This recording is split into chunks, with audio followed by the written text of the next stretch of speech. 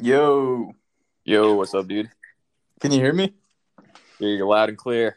Am I coming through? Yeah. Word. So, dude, we're officially live on a podcast, man. It's exciting stuff. It's my first real podcast. So, dang, bro. So, like, what do you do? Who are you, man? They call me Cam, but I work as an investment banker in Charlotte, in a healthcare coverage group. Help healthcare companies raise capital, debt, and equity, and advise through mergers and acquisitions. But kind of just a normal guy, man. I like to chill with friends, play some tennis.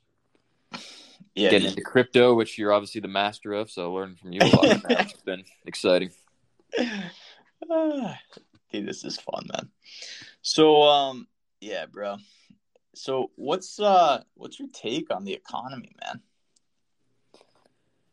Well, I think first things first, inflation is not transitory, as Fed officials have said.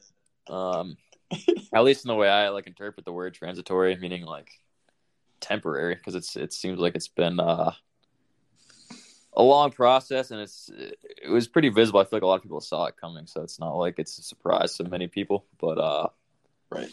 I think honestly, it's like the Fed officials talking about the transitory effect, like it has effects on consumer sentiment. So it's like they're kind of trying to shape expectations, which is understandable, but like it kind of makes them look ridiculous.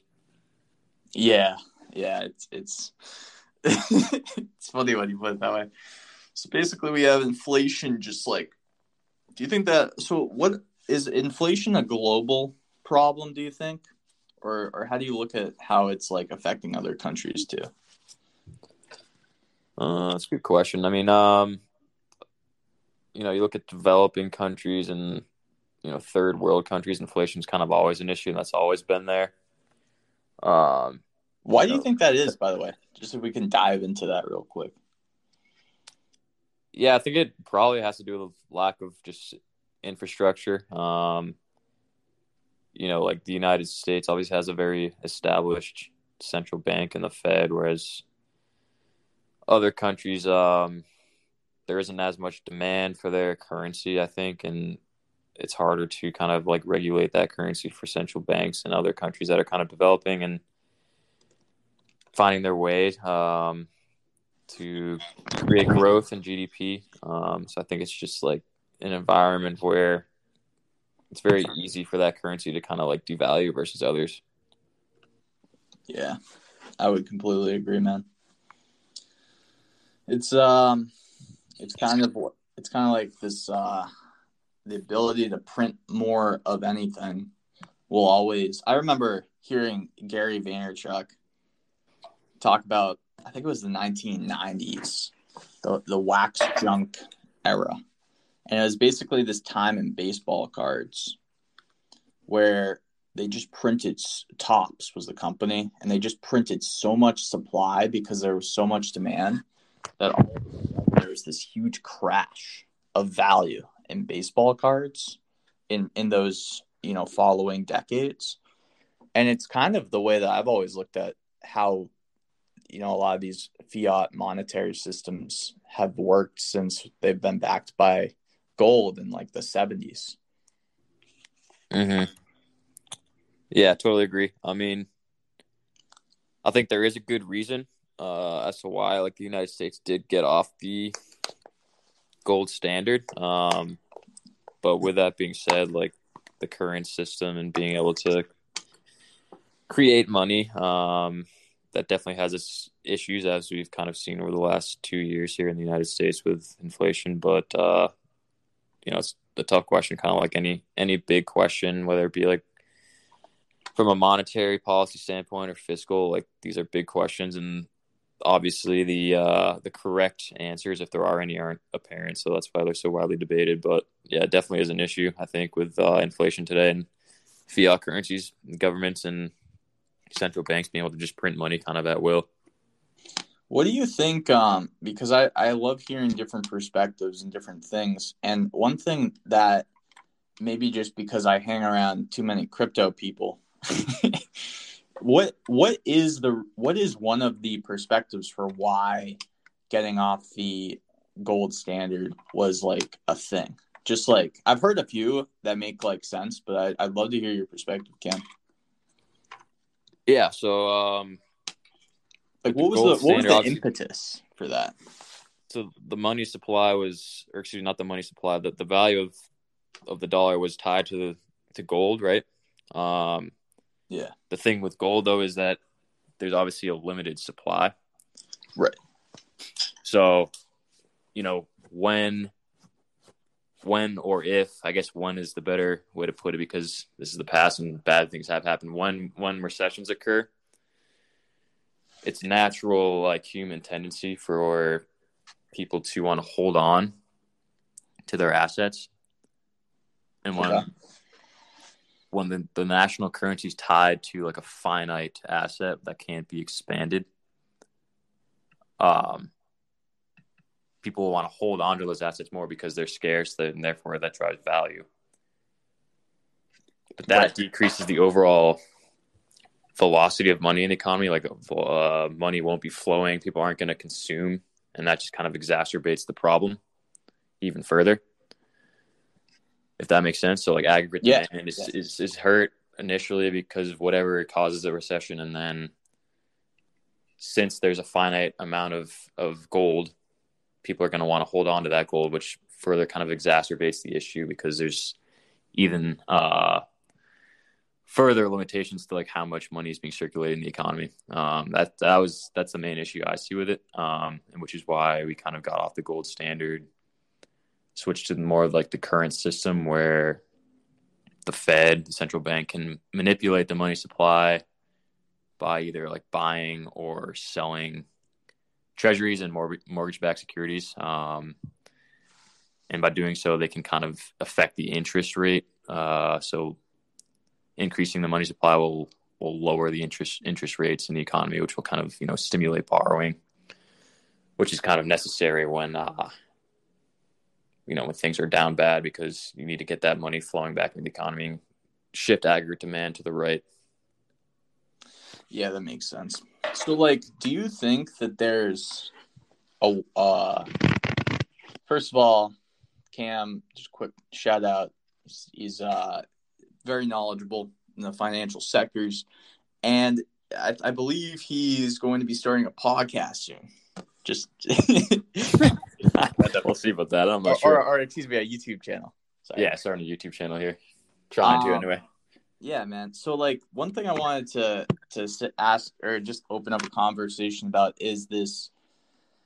We hear certain politicians on Bitcoin, discuss that are pro U.S. dollar, right? They just want to make the U.S. dollar, the global currency and basically to make it stronger and whatnot.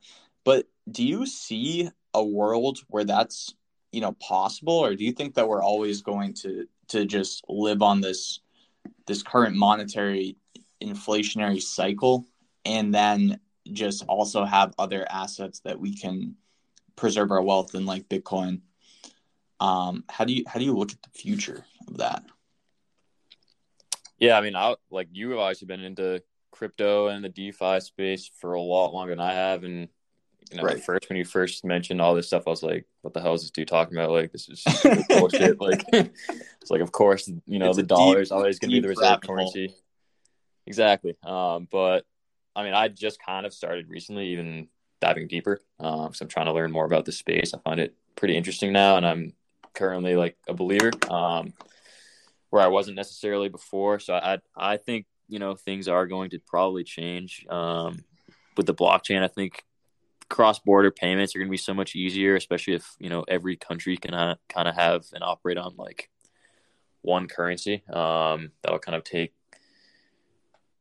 foreign exchange risk out of transactions, and will kind of reduce fluctuations in the dollar or any other currency. And I think one issue is when the dollar strengthens, it's good for Americans to buy foreign goods because they're relatively cheaper, and we can, import. But from a GDP perspective, when the dollar strengthens, that's not necessarily a great thing because American goods, they become relatively more expensive to foreign countries, and therefore we're not able to export our product as much, which, in turn kind of reduces our GDP. ability to, yeah, exactly. Our ability to export, or the demand for our goods.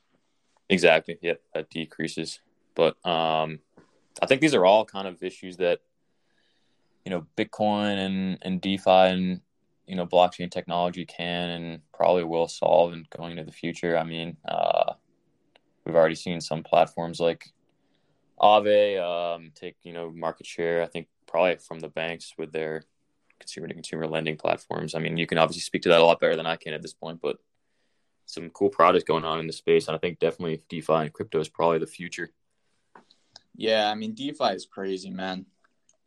I first used Aave, I think in December, and I deposited some crypto in there. And then obviously I learned about BlockFi and Celsius, and it just was such an easier experience to use some of those digital banks, I call them, with zero overhead compared to, a lot of real banks that we have here in the States that have to take our money and essentially make more money with our money, but also need to pay for their real estate costs for their employees.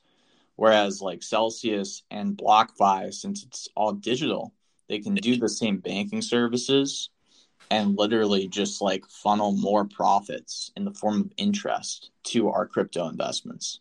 Right. Yeah, it's super cool. It's pretty interesting. But on a different note, yeah, this whole dilemma is actually pretty fascinating. Yeah, you made me think about something, and I was going to ask you a follow-up on it, but you kind of took me down the DeFi. Oh, you know what I wanted to talk about? What do you think about like all these like synthetics, like the derivatives, like platforms?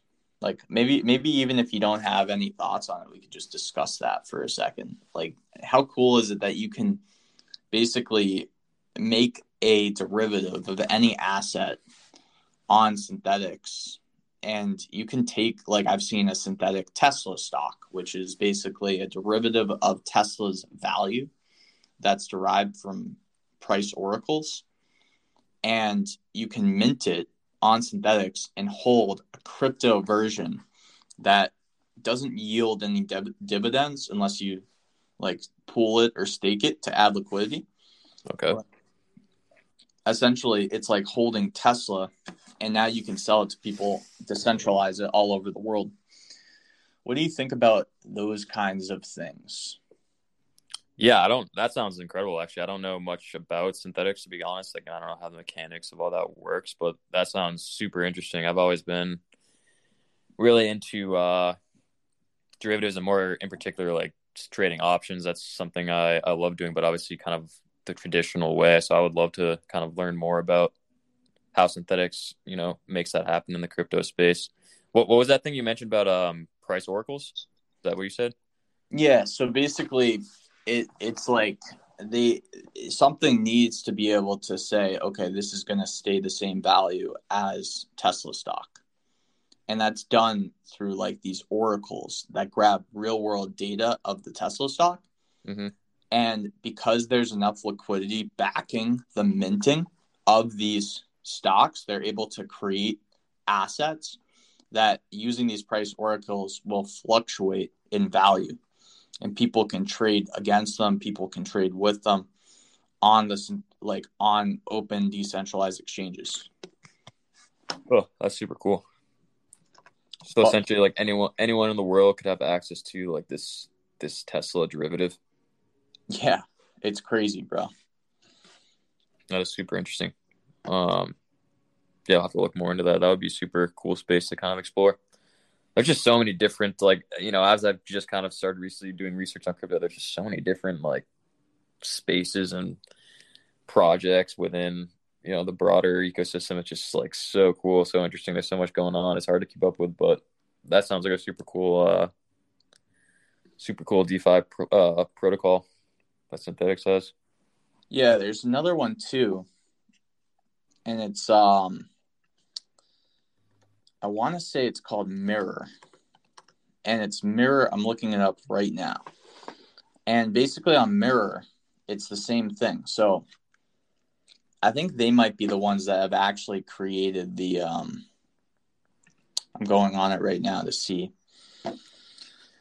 and they may have gotten some backlash too, because the one thing up in the air still, yeah. So like if you go on to Mirror or Terra.mirror.finance/trade, you can see, and if you go into the web app and you go to trade, they have something for, they have this one called NFLX, which tracks the value of Netflix.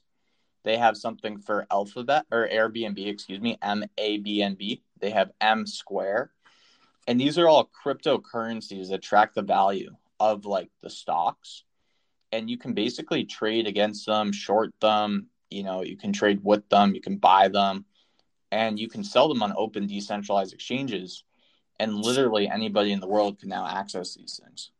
So sorry, backing up here a second. So when you say like that these track the value of those stocks, so it's essentially kind of like a stable coin for those stocks, except it's decentralized. Yeah. That's super cool. So instead of like a stable coin like USDC, where it tracks the value of the dollar, the US dollar, it's essentially a stable coin for certain equity securities. Exactly. And I think that's where the backlash comes from, because these derivatives, since they're decentralized, it's kind of like imagine like copyright, but for like stocks. It's like you can create these derivatives of any stock, decentralize them. Now, will they be deemed securities? Will they be deemed, all these other things? I have no idea. Full disclosure. Yeah. And like flush that thought out for me. Like, what to you? What's the benefit of that being? Or excuse me. What's the benefit of those securities being decentralized versus the securities like we could trade in traditional, quote unquote, traditional equity markets today? Well, I guess if I was to really dig deep, my intuition would be that you can do more with them. Mm-hmm. Like you can provide liquidity now with an Amazon stock derivative. So you can combine it with something like Ethereum or Terra, and you can farm. Like I'm just looking at the farm right now. They have one for GameStop. They have one for Twitter. They have one for Netflix. And basically, if you were to long farm it, you can short farm it, but the long farm APY is 38.13%. And basically, you can stake these and earn more of the native asset to the platform. So in this case, it would be Mirror, which is a crypto. Mm-hmm. So I think because it's crypto, you can just do more with it. That makes sense. Because like with crypto, the one thing about crypto, and I always say this, and I get backlash for this with traditional finance people, is I think crypto tokens are actually an evolution of the stock market, because with code, you can program in all these utilities and use cases. And I'm not saying that there won't be backlash for that, but I mean, it's almost impossible to stop, because even if you don't call it, M GameStop, you could still make a secret derivative that tracks the value of GameStop, and everyone could just trade it. Right. So it's like, and stake it and farm it. So it's really interesting. But I think the derivatives market, last time I checked, is the largest market out of any kind of market, because it includes betting, it includes, like you mentioned, options, it includes anything where you can basically create a situation for loss and gain by a future event. That's super interesting. Yeah. So would that cover like pretty much like any event in the future, even not related to like financial instruments? Like, could you use that for, say, the the future outcome of our next presidential election in like 2024, etc. Dude, that's a great thought. And actually, you can. There's like this one protocol called Polymarkets that literally does this, where they actually like allow you to place bets on future events. So like one thing that I saw, I'm looking at Polymarkets right now, and it says, it's crazy. There's actually a lot of stuff. It says, will Bitcoin price reach 70,000 before November 15th, 2021? And the yes option is obviously pretty low because it's, or no, oh, sorry. Actually, the yes option is 8 cents, but the no option is 92 cents. So if for some reason Bitcoin reaches 70,000 before November 15th, and what's today? The 13th, then you would be able to long that trade. And there's ones for elections too, like what's this one? Will Gavin Newsom be governor of California on December 31, 2021? So there's a yes option of 98 cents and there's no option of 2 cents. And basically, this is on Polygon, like this marketplace. And you use USD to bet on this, but it's exactly that. It's just another form of derivatives. So there's a bunch of different things from sports to business to chess, even to, environmental bets. But so that's cool. Like if me and you basically we're in a park and there's a tree that looks like it's about to fall. This is like a good example of a derivative. We could create a derivative out of thin air by betting if that tree will fall by a certain date. And that's kind of like the premise for options too, right? Yeah, a little bit. So it's interesting. Crypto options is something I'm super bullish on. Projects like Odds and things of that nature. What would be your quick 1 minute explanation for what options are? Yeah, essentially you can bet on the direction that you see a security going in. You have to get the direction right and the timing right, because there are certain strike prices you have to read by like certain dates, and that's when the option contracts like expire. So if you get the direction right but you don't make it, or excuse me, if you get the direction wrong, and the timing right, you still are not gonna collect like your premium if you're selling an option contract. So it's interesting. It's like you're betting on the direction of a security as well as the timing. So it's like an extra layer of complexity almost. But what I like about options and what I kind of do when I trade is I don't really bet on the direction of the market. I'll usually bet like neutral strategies, and I'll balance my portfolio out so that if the market moves left or right, I'll be able to make money in any which direction, which is kind of cool. A really good resource I learned from was Option Alpha. I think the director of the content there, his name is Kirk, and he puts out some great content for educational videos relating to options, but it's super interesting stuff. Yeah, definitely go check out Kirk's class if you're thinking about doing options, because number one, like there's a lot of things to say. The first thing is I'm not a financial advisor, neither is Cam. So definitely go listen to a lot of education before you try anything. But Kirk does run a great free class to get started. Yeah, super cool stuff. His strategy is kind of based around fundamentals and math. He doesn't really bet on like the direction. I think that's kind of a unique approach. His he makes money from selling options, and his kind of like edge in the marketplace is betting on implied volatility, because volatility is one of the main components that goes into the price of an option. So when volatility is high, that option contract is relatively speaking overpriced. So that's kind of when you want to sell, and that's his kind of thesis around options investing. It's super cool stuff. Definitely suggest you check out some of his content.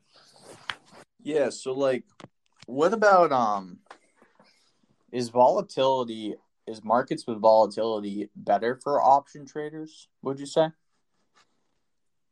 If you're in options, for sure you want implied volatility for a given security to be high, because like I said, that's when prices for those contracts are the highest, and if you're a seller, you kind of just take in that premium, and that premium's quote unquote relatively overpriced, so you're taking in a higher premium than maybe you should be, which is smart play. I could definitely see how crypto options could be huge then, because crypto's nature right now, since it's so new, is a huge volatility. But if we could just move on real quick, what do you think about Facebook's rebrand to Meta? Have you seen this? Have you heard about this? I have heard about it. Yep. It is definitely a bold move from Zuck. I think they're losing like $1 billion a year on Oculus right now already, and the fact that he's willing to double down and bet on the metaverse is, I think, a super strong statement. Yeah, and it's really I do too. How strong his conviction is that is the future. And going back to kind of like the crypto discussion, I think this is a really good sign for crypto, because Facebook's just kind of another app on the internet. Like, they're still going to have to develop their metaverse on top of other platforms. I think, other metaverses built in the blockchain space, whether it be on like Decentraland, Cardano's Pavia that we've talked about quite a bit. I think all those like metaverse projects within crypto are going to really benefit from this move from Facebook. Yeah, and we've seen that. We've definitely seen that. Pretty much every single metaverse product that I've covered is up over 100% since that move. Right on. Yeah, we were just talking about Pavia earlier today, and that's Cardano's kind of version of Decentraland. If you want to go over that, a lot more about it than me, but definitely super cool idea. Yeah, for sure. So like Pavia is a metaverse. It's a startup. It's on Cardano. It's native to Cardano. They just sold their NFTs about a month ago. They minted them.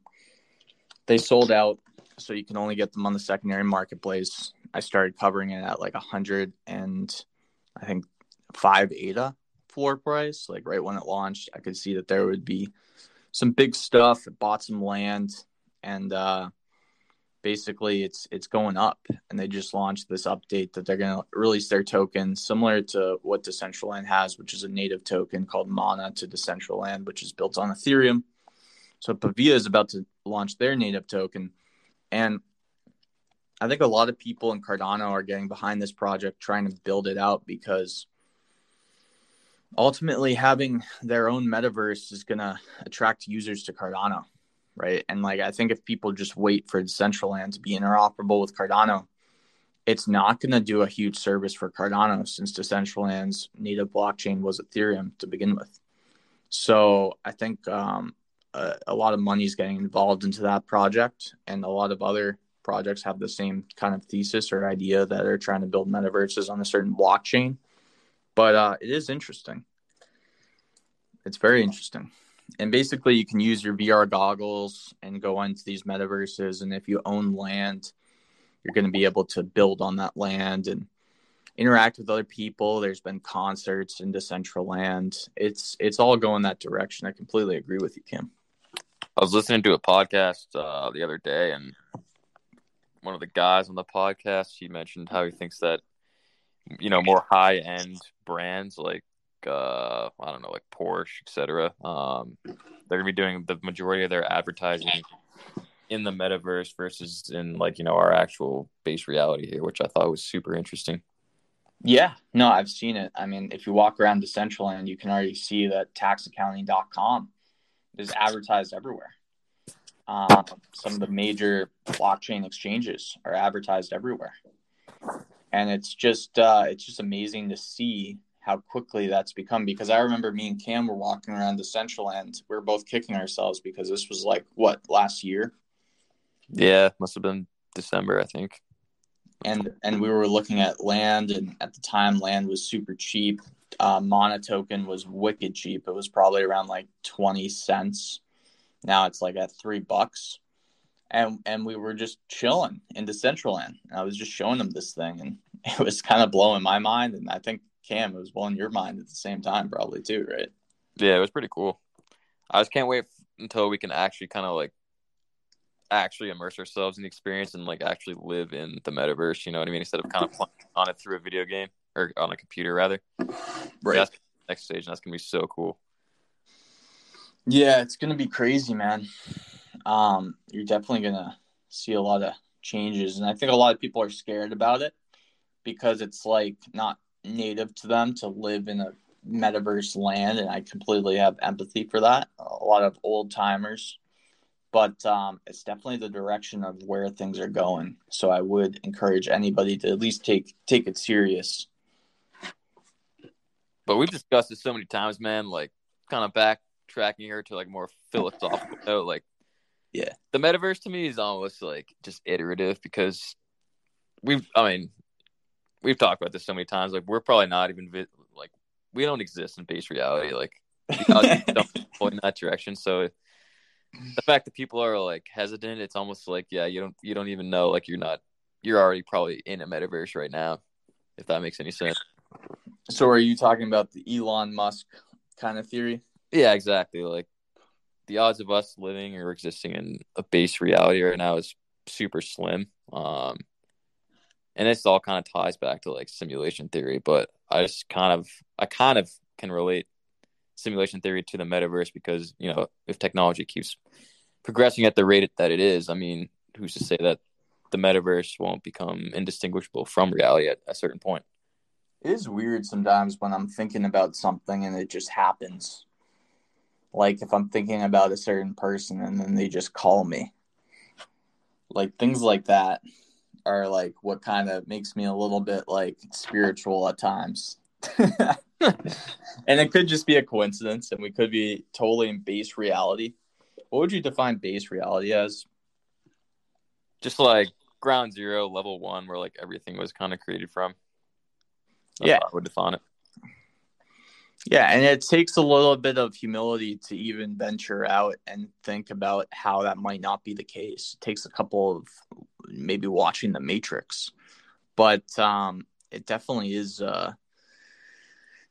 interesting how many different levels there could be to this. Exactly. Oh, yeah. The other thing that's so crazy is like I was running this Twitter space the other day and Cam was on it just as a listener, and it's fun to explain NFTs to people. There was a guy that jumped in and he didn't really understand them, and he was asking some provocative questions to say the least. And I was loving that guy. Like, I was glad he came out and asked that question because I'm still learning and like I wanted a good explanation too. But like just the way he brought everything up was hilarious. He was like trying to start some chat or something. It was pretty funny. So this guy was like he said he was in England at a bar, and you could just hear that it was extremely loud in the background, and it probably wasn't the best format for him to learn about a complicated subject matter like NFTs. But I agree. I'm glad they asked that question too, because it led to a lot of discussion later on in the Twitter space. And like NFTs, man, what do you think about NFTs? I think they're super cool. That example you gave, what was the game? It was like the sword from the game. Yeah, did that land the best? I can go into that too. Yeah, I thought that was helpful for me. Like actually you can kind of like lend an NFT out and earn passive income off of that. It was super cool. But yeah, if you wanna go over that example again, because I'm not a gamer, I don't really even remember what the game was called. Yeah, so like, and by in full disclosure, I'm not a gamer either, but I did play World of Warcraft because my older brother, had like the max stats on his character, and it was just fun to go around and shoot people with his like incredibly powerful character and just like and just like troll people. And I was just a young kid, but what was great about that example is it was with World of Warcraft, and it was like if there was a decentralized play to earn game, which is huge now, then essentially what you could do is as you use your skills, right, to play the game, and if you unlock certain legendary weapons in a play-to-earn game, you can play around with the actual supply of these weapons. So you can design through code how many of these weapons will ever exist. So let's say that there's one character who's of a certain class, like a mage, and you were looking for a staff because mages, I don't know, they do magic, right? They have wands and staffs. So let's say that you're looking for a really great staff and you get a legendary staff and there's only 10 in existence, and you basically got it because you were in a certain dungeon at the right time, right place, and you unlock this weapon. Well, let's say that this wand has certain specs that's good for mages at certain times in the game, like events.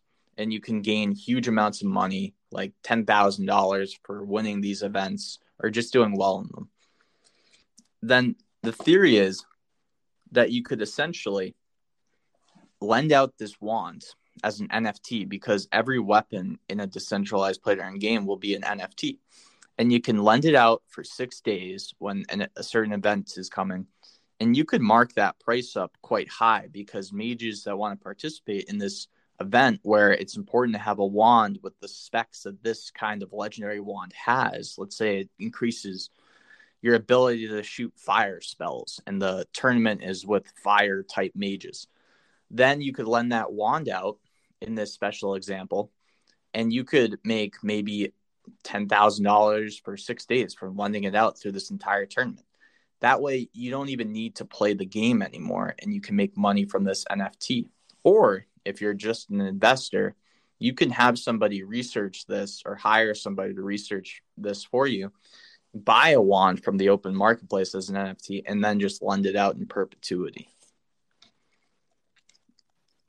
So can you kind of like flush that out for me? Like, so if you're the creator of an NFT, that doesn't necessarily mean like that you're the owner, right? Because you can, like you said, like NFTs can be bought and sold on a marketplace. But like if you're the creator, does that always give you like rights to like the royalties created from that NFT, even if you're not the current owner of it? Well, it really depends, you know. It's like certain NFTs, what they sell, you can absolutely code in a royalty. So that would basically mean any time in perpetuity that NFT sells, you could make 2% or 10% of the transaction. So if you're the creator of the game and you create this game, you don't need to take that 10% and put it into your wallet. The smart games will actually take that 10% of all the royalties generated from people buying and selling these NFTs and put them back into the rewards for the game. So like, let's say that there's a wand that sells for $100 and it has a 10% royalty, right? You can then like take that $10, because 10% of 100 is 10, and put it back into the reward pool. So that way, as people play your game and complete quests and challenges, they get a percentage of the treasury. So it's like a cycle that can continue to reward players for improving, playing the game, but which is great, because now you have people in third world developing countries that just have internet access, and they're already doing this with Axie Infinity, which is a game, allowed to play the game, earn real world currency, because you can trade the in-game currency for, you know, US dollars, and make an actual profession or a living from it. So the royalty question is great, because it kind of allowed me just to go into how these games can create a really nice cycle or an economy that can then fund all these other initiatives. Something really cool that I've seen with Axie is they have a scholarship program. So essentially, if you're a huge investor and you don't have time to play Axie, but you want the rewards, you can give 50% of your rewards out for somebody in a third world country to just play your characters for you. So if you're making like $1,000 a day, you can say, okay, I'm not going to have time to play the game, so I'll give somebody that plays my character, and you can set up a contract eventually. I'm not sure if you can do this yet, but you can say like you won't get the rewards until you play every day for 30 days. And then through a smart contract, they'll get $500 a day at the end of 30 days for playing the game in like 30 days. And that's to assure that they're going to keep playing for you and that you're going to make the same amount of money since it's a 50-50 split. Interesting. Okay. Yeah, no, appreciate that explanation. Yeah, man. Like, these are all the things that are going to be like more and more done and possible with P2E. But no, it's just funny because NFTs doesn't just go to that. Like, it goes to so many different other things, man.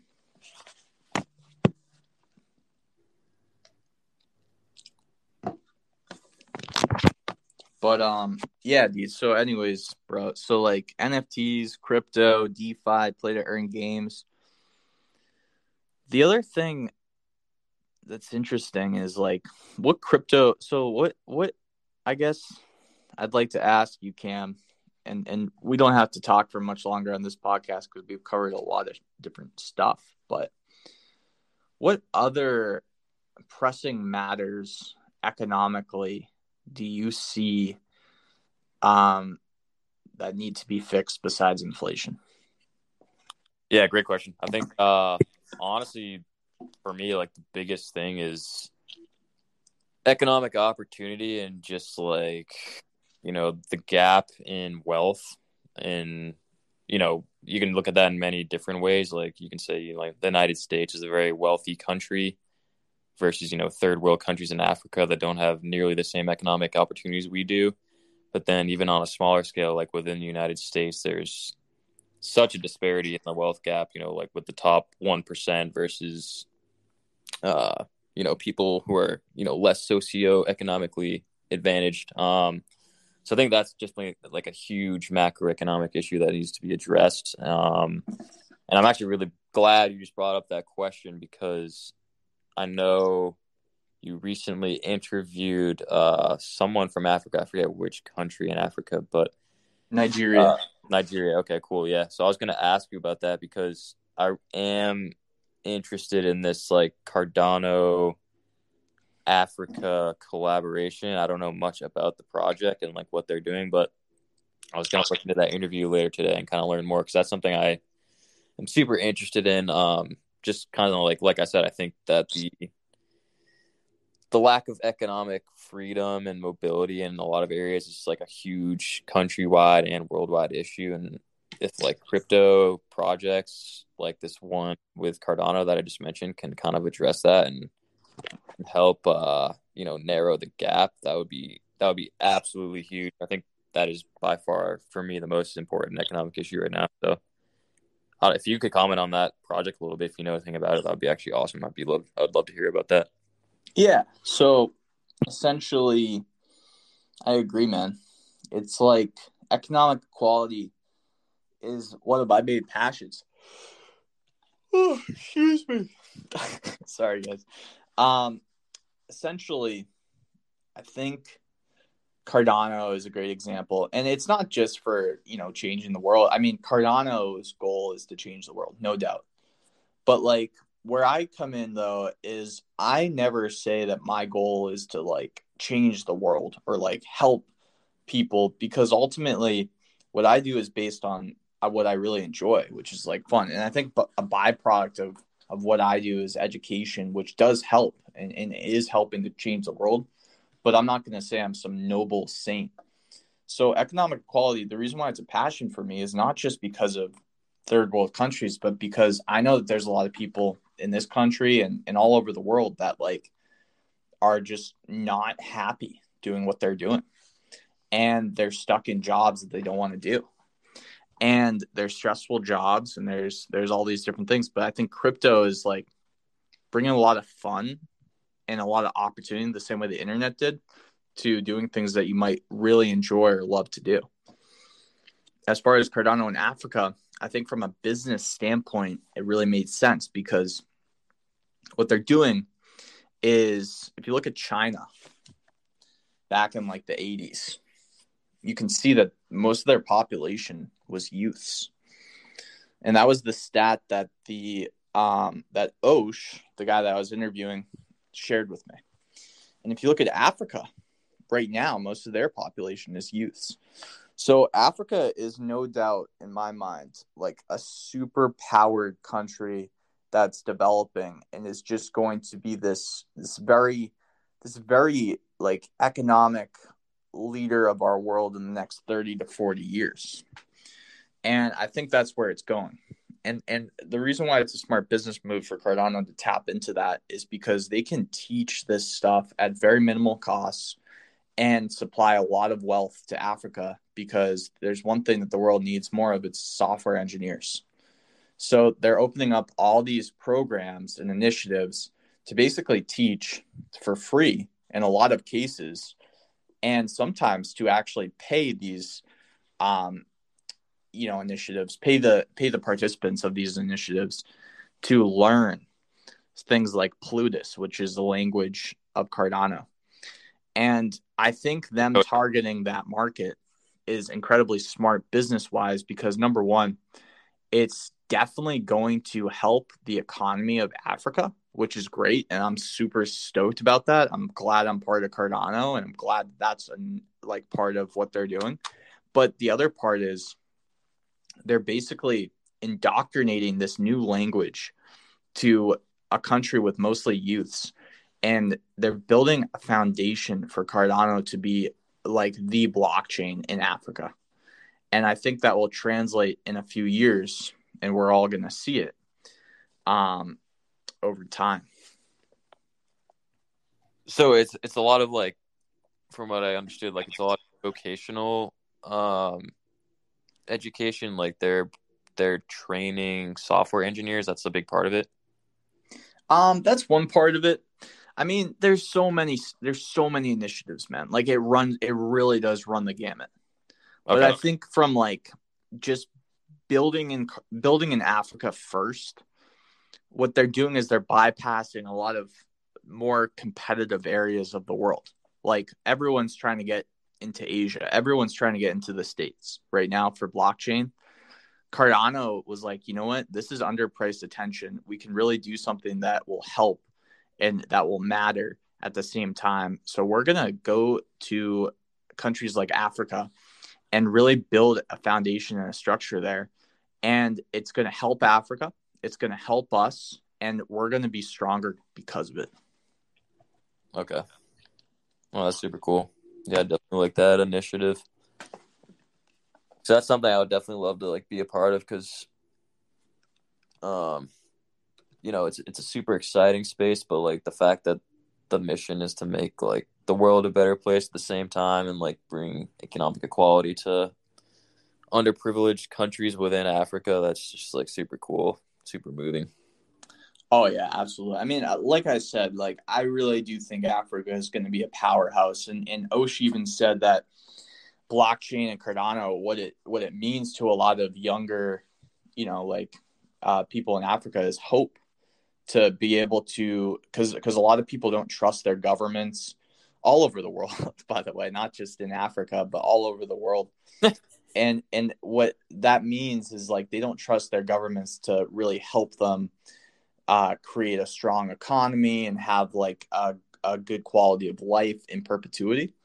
So the blockchain and Cardano in Africa means hope, because what the opportunities that are coming out of getting involved with Cardano and blockchain in general will be just high growth opportunities in perpetuity. And you don't need a lot to start, So it's all about infiltrating the educational systems, building partnerships with companies and governments in these countries. Mm-hmm. And Cardano's definitely been very successful at that. Mm-hmm.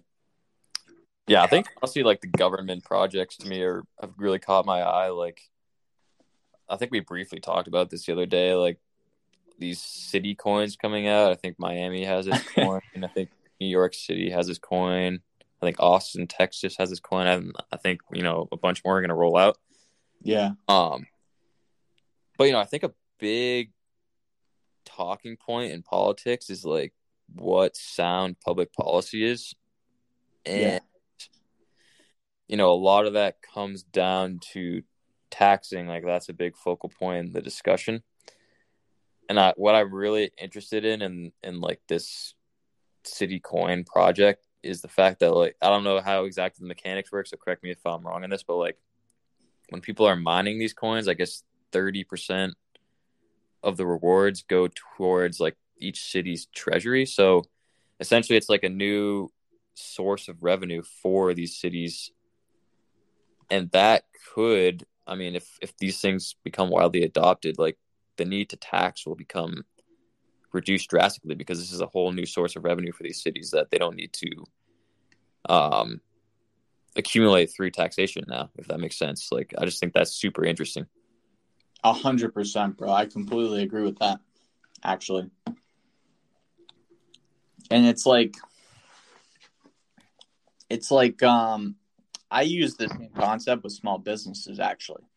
I think the only thing that can get in the way of crypto really making the quality of everybody's economic life a lot better, no matter where you're from or what you're doing, is basically ourselves, whether that be our individual governments trying to impede this due to maybe being scared that it could greatly affect the legacy systems, or just our own limited understanding of what these things are and our own fear of this kind of change. But I use this for small businesses too, because I think that NFTing small business revenue is going to be a very, very good thing for both small businesses and communities. I talk in my channel sometimes about this coffee shop example, where if you live in like a part of the city, whether it be South Boston or whether it be Queens, New York, and you really like a coffee shop that you go to locally every day, and you get like a $7 latte or something crazy, whatever it is. Then, like, if you own an NFT that provides a portion of the revenue to the coffee shops, like systems, you can essentially gain passive income from all the transactions done at that coffee shop. The coffee shop can mark these NFTs up as high as they want when they initially sell them and make an initial seed amount of capital. But what's also great is anytime these NFTs trade, the coffee shop can design in royalties that also gives them an initial, boost of capital from thin air without having to sell any goods. Because if somebody wants to liquidate their NFT asset that's worth $1 million, let's say, for 0.01% of a coffee shop's revenue in forever, then the coffee shop just made $100,000. Yeah, that's super cool, because it's like it like covers the whole spectrum of like the financial landscape for the coffee shop, because it's like they get capital and funding from like the NFT or token. The consumer like has rights to the company or the coffee shop's revenue, so therefore they benefit, and then the coffee shop's also making money like when they get traded. So that's super cool. The other thing too that's the most important part of this example is now you're investing in your own community. Right. Yeah, that's super cool. And I think that's also like the same thing with Miami Coin. Like, you're investing in your city. I like that concept. That is really interesting. Yeah, exactly, bro. And you can short other cities. So if you believe in like Miami or Texas, you can short New York. It's just crazy, man. That's kind of messed up. Man, I didn't even think about that. That's funny. Yeah, but it is kind of cool, dude. What if everyone just got together and they're like, yo, like, just like screw San Francisco or something like that? Well, the coolest part about that though is like it's basically like a vote, because you can see it from it's like what crypto and NFTs do is they align economic interests with the business or entity. So you can see it's pretty transparent where the future of something is going by the stock price sometimes. And it's not all about that, but it is something that I look at. I mean, there's a reason why Amazon has performed so well, or Tesla or Apple has performed so well. It's because the general, sentiment of the market thinks that those companies are performing well. So I think that it could be like a little bit of a vote, a public vote to see which coins are performing, depending on the communities. And that could be like a little bit of a better way to articulate to maybe politicians, hey, like, our economy needs to be a little bit more prioritized right now. and Yeah. it'll show directly to them, and then their initiatives will also be in the interest of the community, the community's economy, as well as other things, which is a little bit harder to articulate. So I think it just provides a little bit of a transparency. And I just thought that as you were speaking, I was like, that's another interesting nuance to that. Can you kind of explain to me like what DAOs are? Yeah. So a decentralized autonomous organization is a beautiful, beautiful thing, man. And I think Twitter is probably going to become one in the next 5 years. I think, some other social media apps stand to gain a lot, but I use social media. So let's take Twitter. And the thing about Twitter is you have consumers, and then you have advertisers, and then you have the company, like any social media app. So basically all the money flows up from the consumer's data from the advertisers monetizing, from the advertisers paying the platform to show their ads, and then the platform gets all the money. So the way that a DAO would transfer this cycle of wealth is fundamentally revolutionary, because you would instead provide the consumer a way to also benefit from people using their data. So basically, there would be a Twitter coin, and the Twitter coin would be given to users that are providing their data, whether that be on a daily, weekly, basically for using the platform. And essentially, the Twitter coin would be worth real dollars. And then how it would work is the advertisers would pay Twitter, the users would get compensated for the coin, and then the advertising money would go into a DAO treasury, which could go into improving the platform. The other thing that people outside of using Twitter could do is invest in the Twitter coin, which would actually increase the value of the DAO's treasury, which would actually create just a more mutual relationship cycle between investors, users, and the company. Because the user's interest, a lot of people complain about these platforms using their data. But if you were compensated for people using your data and it was transparent that your data was going to be used, I think a lot less people would complain. Right. So it's aligning the financial interests between the company, the users, and the investors. And that's something that we've never been able to do before DAOs. Okay, that's interesting. Yeah, I feel like the using like a social media example is good in that case, because definitely I see the the clash between advertisers and like consumers, just because I feel like, what was that Netflix show that came out about The Social Dilemma? Yeah, just like the fact that these companies are kind of like mining our personal data for their benefit is, it's pretty one-sided for sure. Yeah, so that's a good example, definitely. Yeah, dude, that movie was crazy, bro. Yeah, that one makes you think for sure. Definitely a fan of myself, overall accountability, just knowing kind of okay, I'm using this platform for free, and there's always a trade. So I think that movie was great because it educated people on exactly what that trade was. And I think awareness needs to be built around about what these platforms are doing and how it affects people. And that will help safeguard yourself from the effects of these things or the ignorance of where they're getting their money from. Yeah. But anyways, bro, dude, I don't know, man. I think we should probably end it there, man. That was a good little session, dude. Yeah, sounds good to me, dude. Appreciate that that dialogue. That was a good time. Yeah, bro. I'll call you real quick after we finish this, and we can decide if we want to let it fly or if we just want to hold on to it. But all right, word. Thanks for coming on to the thanks for having this discussion with me. Absolutely, dude. Likewise. Thank you. All right, and thank you guys for listening. If we do end up throwing this out there into the interwebs. Take care, guys.